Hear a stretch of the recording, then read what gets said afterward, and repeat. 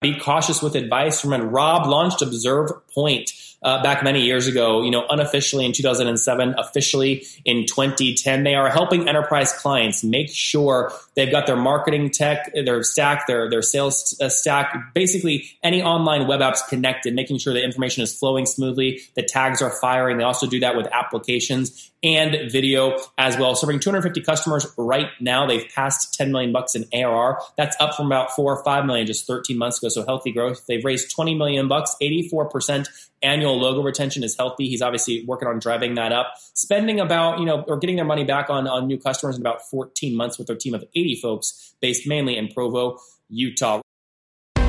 This is the Top Entrepreneurs Podcast, where founders share how they started their companies and got filthy rich or crash and burn. Each episode features revenue numbers, customer counts, and other insider information that creates business news headlines. We went from a couple of $100,000 to $2.7 million. I had no money when I started the company. It was $160 million, which is the size of many IPOs. We're bootstrapped. We have like 22,000 customers. With over 5 million downloads in a very short amount of time, major outlets like Inc. are calling us the fastest growing business show on iTunes. I'm your host, Nathan Latka, and here's today's episode. Hello, everyone. My guest today is Rob Ciulas. He co-founded a company called Observe Point in 2007, helping grow the company from a lean startup to the global leader in digital data quality that today serves enterprise clients worldwide. He's a thought leader, life enthusiast, and successful entrepreneur. He has more than 15 years of experience leading innovation in the digital marketing space. Rob, are you ready to take us to the top?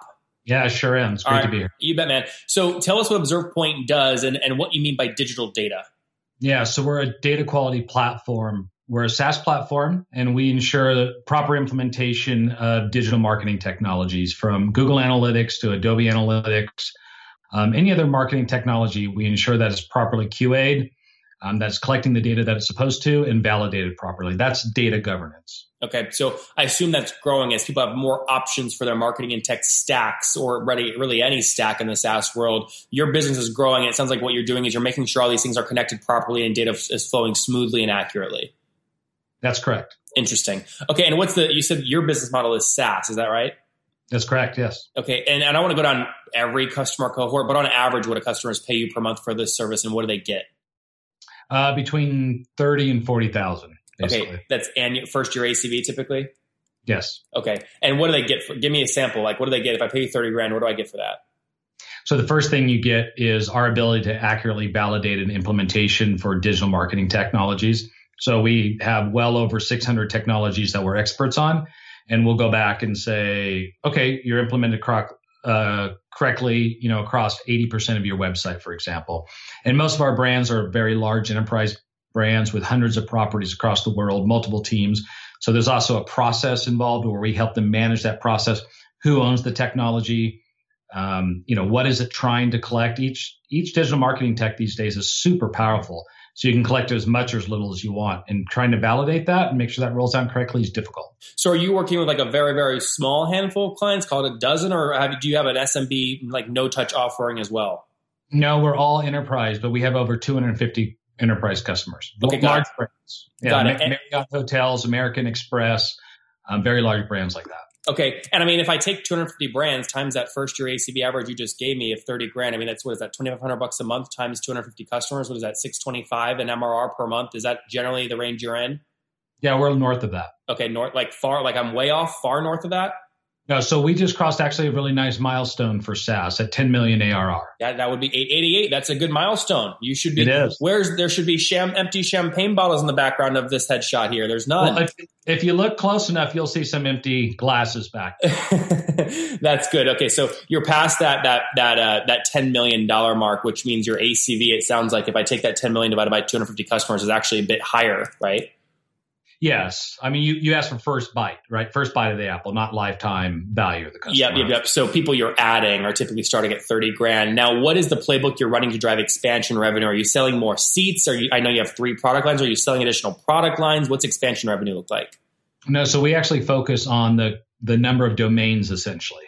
So we're not seat-based, we're domain-based. So a large customer like Turner, for example, can have over 100 worldwide properties. And then there might be a really large company that only has 2 or 3.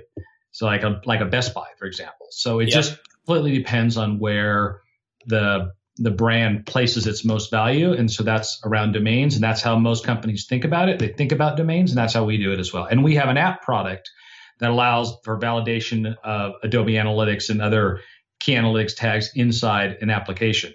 Okay. And describe the video. I get web assurance and app assurance. Describe the video assurance product. Well, video is a very difficult thing to manually QA as well as to validate out in production. So imagine you have to watch a 35-minute video to validate that there's an Adobe Analytics heartbeat tag happening inside. We can do that, via software. Yeah, I was going to say there's no humans. Yes, and provides an immediate ROI for all of our customers. Okay, and now what are you growing at? So you just said you just passed 10 million in AR. What were we at 12 months ago? Yeah, so we nearly double the previous year, and we have some really high, lofty goals for ourselves this year. That's good. So December 16, you call it, 5 million in AR, or about $400,000 per month. Do you think now? You and I obviously know this, Rob. It's harder to double year after year when your numbers get bigger. Do you think you can double again this year, or you think it'll flatline to 70, 60%? Yeah, I think that's probably where we put ourselves right now this year. We have some tailwinds coming. We talk about data governance and have as for years. Right now, if you were to ask most of our EMEA customers, because we have quite a few there as well. Your what customers? EMEA. What's that? Europe, Middle East, Asia. Got it. Africa, sorry. So if you were to ask one of our London-based customers and ask them what data governance is, they would say GDPR, because that's actually what GDPR is. It's data governance. It's just called GDPR. So that is a tailwind that we expect to see in a really positive way for the next 2, 3, 4 years of the business. And give me more of the backstory. What year did you launch the company in? What year did we launch the company in? Yep. So we incorporated, if you will, in 2007, but that's not fully accurate. Really, we feel our first year is 2010. Our first real alpha customer came on board in 2010. So what was ourselves 7 years old. What was happening between 2007 and 2010? Well, not a lot, actually. I had built and sold a company previous to this. The other co-founder is John Pastana. So John Pastana was the Omniture co-founder. So they obviously had the Adobe acquisition and the transition there. So he was busy doing a few other things as well. That kind of caused us to take the business not as seriously as we started to. And it takes time to build software. So we bootstrapped our way all the way to being profitable at $1 million plus. And then we went and went out and got capital for the business to accelerate after that. How much have you raised to date? Pardon me? How much have you raised to date?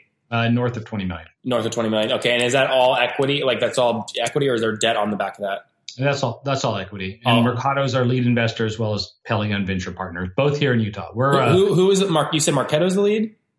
No, Mercado. Oh, Mercado. Okay, got it. I was going to say, I thought I heard you wrong.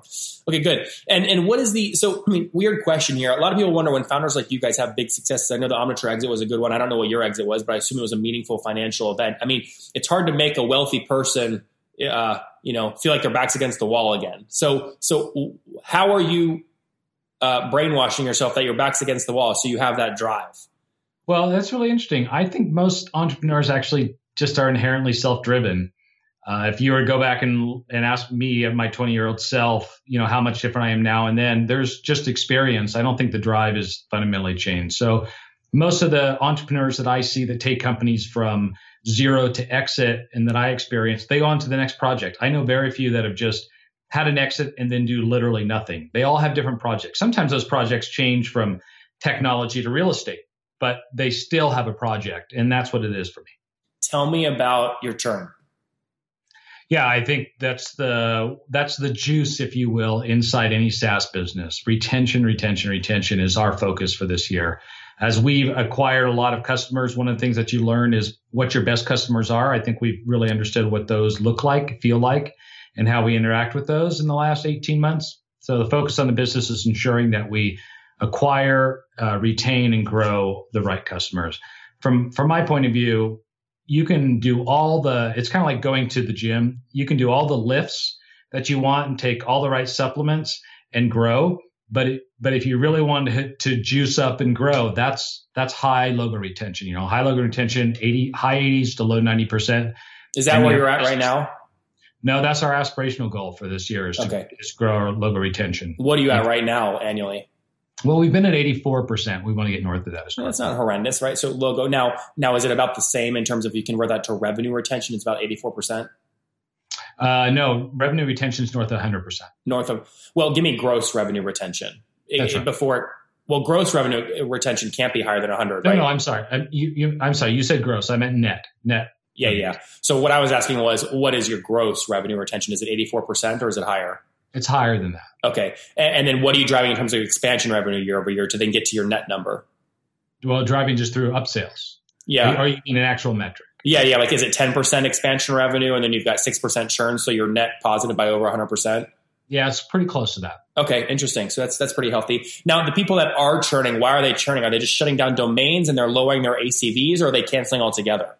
It's a combination of factors. One is just that we're a new technology and some customers are better equipped to use us than others. So we certainly have that.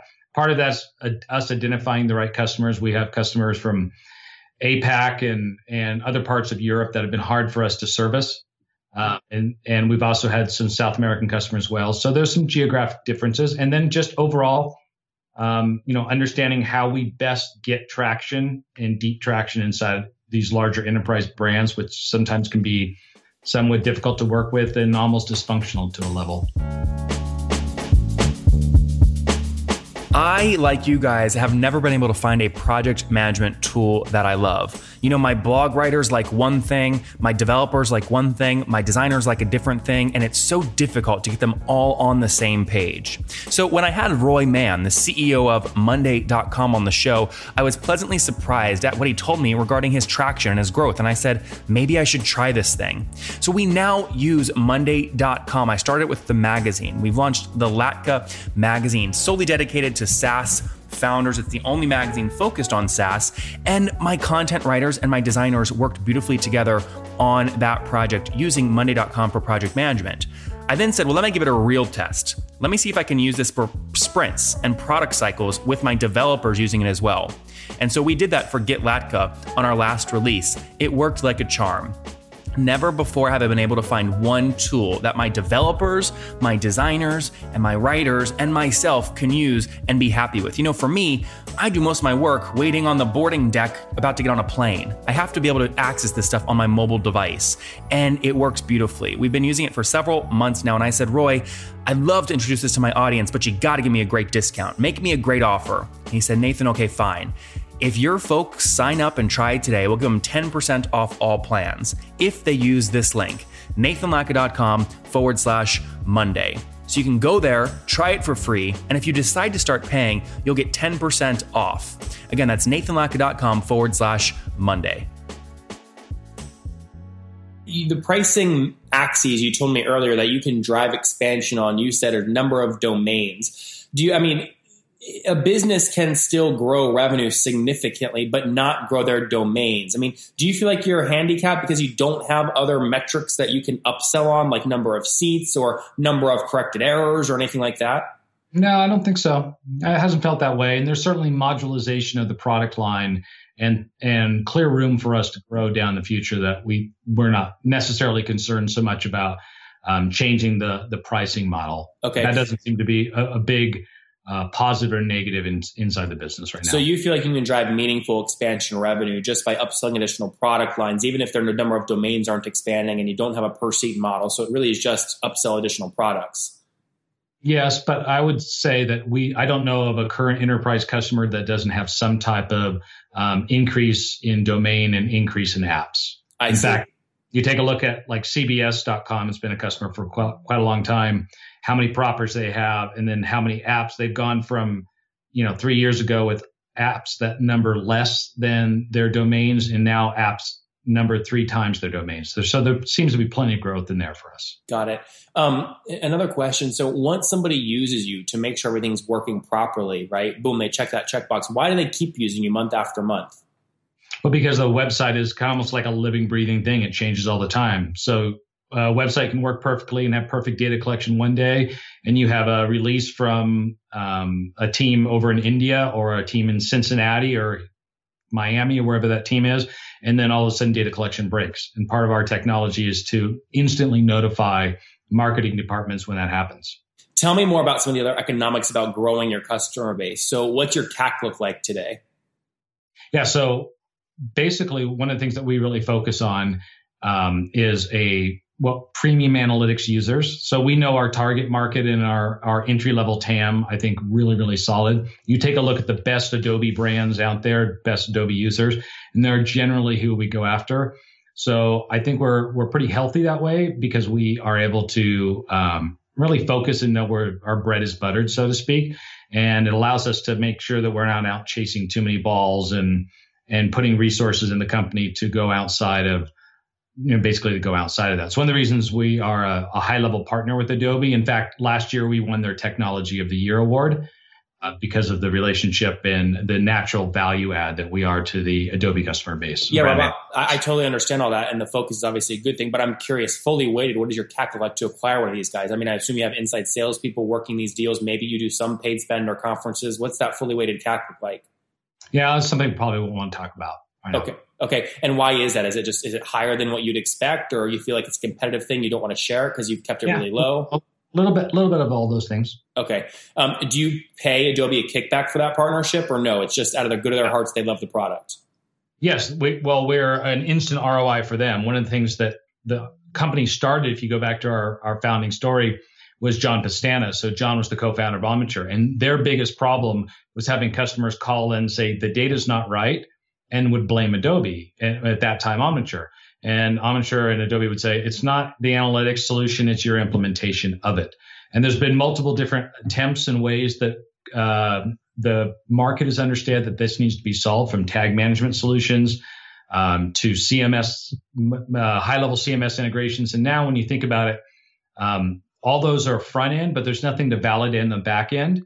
And the changes are so rapid in today's, mobile and web development cycles that you actually need something much more proactive, going out and validating proper data collection more than just, hey, it's in our CMS or it's in our tag management solution, so it must be working. Rob, when you bring on these customers, and I don't know what your sales cycle looks like, but you invest a lot to bring them on. How patient are you, considering what you've raised and how big you are? I mean, how many months are you willing to wait to recapture that money? What's your payback period look like? Well, I mean, acquiring customers in the enterprise sales cycle is long, right? So we average, little bit shy of 150 days, which is pretty much right in the wheelhouse for customers. We've had customers that take nearly 2 years to fully acquire. And because of that, you work really hard to get them. And so you have to work even extra hard to retain them. Again, so in terms of payback period, though, I mean, are you trying to operate the business from an efficiency perspective where you get that money back in the first year or the first 2 years, or are you less aggressive and 6 months is what you want to get it back in? Yeah, right now we're pretty healthy with it slightly over a year. Okay, I mean, that's pretty good. So call it 14, 15 months, something like that. Yep. Yeah. And then, I mean, backing into that, right? So if you say first year ACV is between 30 and 40 grand, it's fair to say you're comfortable spending something like that amount to bring these guys on at all. Yes, that's right. And go ahead. And you have to. I mean, the sales cycle and the expense of trying to acquire an enterprise customer mandates that you retain them. That's right. Mandates that you actually grow and upsell into your account. You can't just have the first bite of the apple be the only bite of the apple. That's right. Yeah. And now, is most of your growth year over year coming from expansion revenue into the current base, or is it coming from brand new customers? Both. Okay. But if you had to pick which one is driving more growth, which one? Right now, new logo grows more. Okay. Is more growth than upsells. Okay, good. And last few questions here. What's your team size look like today? About 80 people. It's about 70 people here in our Provo, Utah headquarters. And we have an EMEA team as well, and with a London office and some contractors as well. Okay. And wrapping up and closing out the economics, lifetime. I don't know why people use lifetime value, because I think you can lie to yourself really easily, especially with, you have some pretty healthy economics here in terms of revenue retention. You could probably rationally argue to your team that these folks are worth an indefinite amount to you. How do you keep yourself rational? I mean, what do you assume a minimum lifetime value is on these guys? Well, I think it comes down for us to logo retention, a high logo retention rate. And as long as you're doing some level of upsells, basically most of the metrics fall in line pretty simply after that, right? So most of the metrics kind of get wonky if revenue retention, therefore gross and net dollar retention get wonky too. And so if you my point of view is the simplicity of very high logo retention solves most of the, especially once you get to a business that's, doing north of 6-7 million in ARR and growing. Yeah, I guess my question is, you mentioned earlier with 84% annual logo retention, that I think, reverse comes out to 16% churn each year, or call it 1% per month, which means the average customer is staying with you. You could argue rationally about 100 months at that $3,000 per month price point on average. I mean, you could argue that these folks are worth north of $300,000 a pop to you guys, right? And the reason I ask that is maybe you feel like it's worth more, maybe it's less, but a lot of CEOs will use that LTV number to drive back to what their CAC is. And they can sometimes drive spending up too much because of an unrealistic LTV. So I'm just curious how you think about balancing these. Well, I think efficiencies in the business has got to be a focus. It's very easy to talk about all the different pieces that you need in order to service a large customer or any customer, but particularly large ones, just because the dysfunction inside a lot of big brands and the multiple teams. And I don't know very many of our bigger customers who don't have multiple teams in multiple cities across the United States, let alone the world. So if you don't, so it's really easy to convince yourself how much more you have to spend and how you have to market and talk to them. And it's easy to kind of get efficiencies, kind of sideways. So I think it's just it has to be a discipline of the business to do that. Yeah. When did you raise your last round of funding? So 17 months ago. Okay. 16 months ago, something like that. So Rob, you're either raising right now or you're selling to somebody. Which one is it? So we've got a little add-on round with our lead investor doing an inside round. Yeah. And typically you see those inside rounds being done where you need a little extra capital to grow to kind of a run rate you want to grow to. And that gets you to the next point where you can go out and get the value you want on a new round from outside investors. Is that generally what you're thinking? Generally the thought process, yes. Cool. All right, let's wrap up with the famous five. Number one, what's the last book you read? The last book I've read, I reread The Advantage. Okay. Number two, is there a CEO you're following or studying right now? There is one, but I almost don't want to share his name. So I'm still a fan of some of the local CEOs here in Utah. I think Utah's got a little bit of an interesting culture, and so there's some folks here that I talk to. But we'll leave it at that. You want to? Well, if my audience wants to study who you're studying, name one you're comfortable sharing. Well. So I love him and hate him. It's hard not to love and hate Steve Jobs, but because there's so many things he does well, and there's so many things I look at and say, I'm not sure I want to be that guy. Yeah. All right. Number three, name a tool that you use every day to build a business.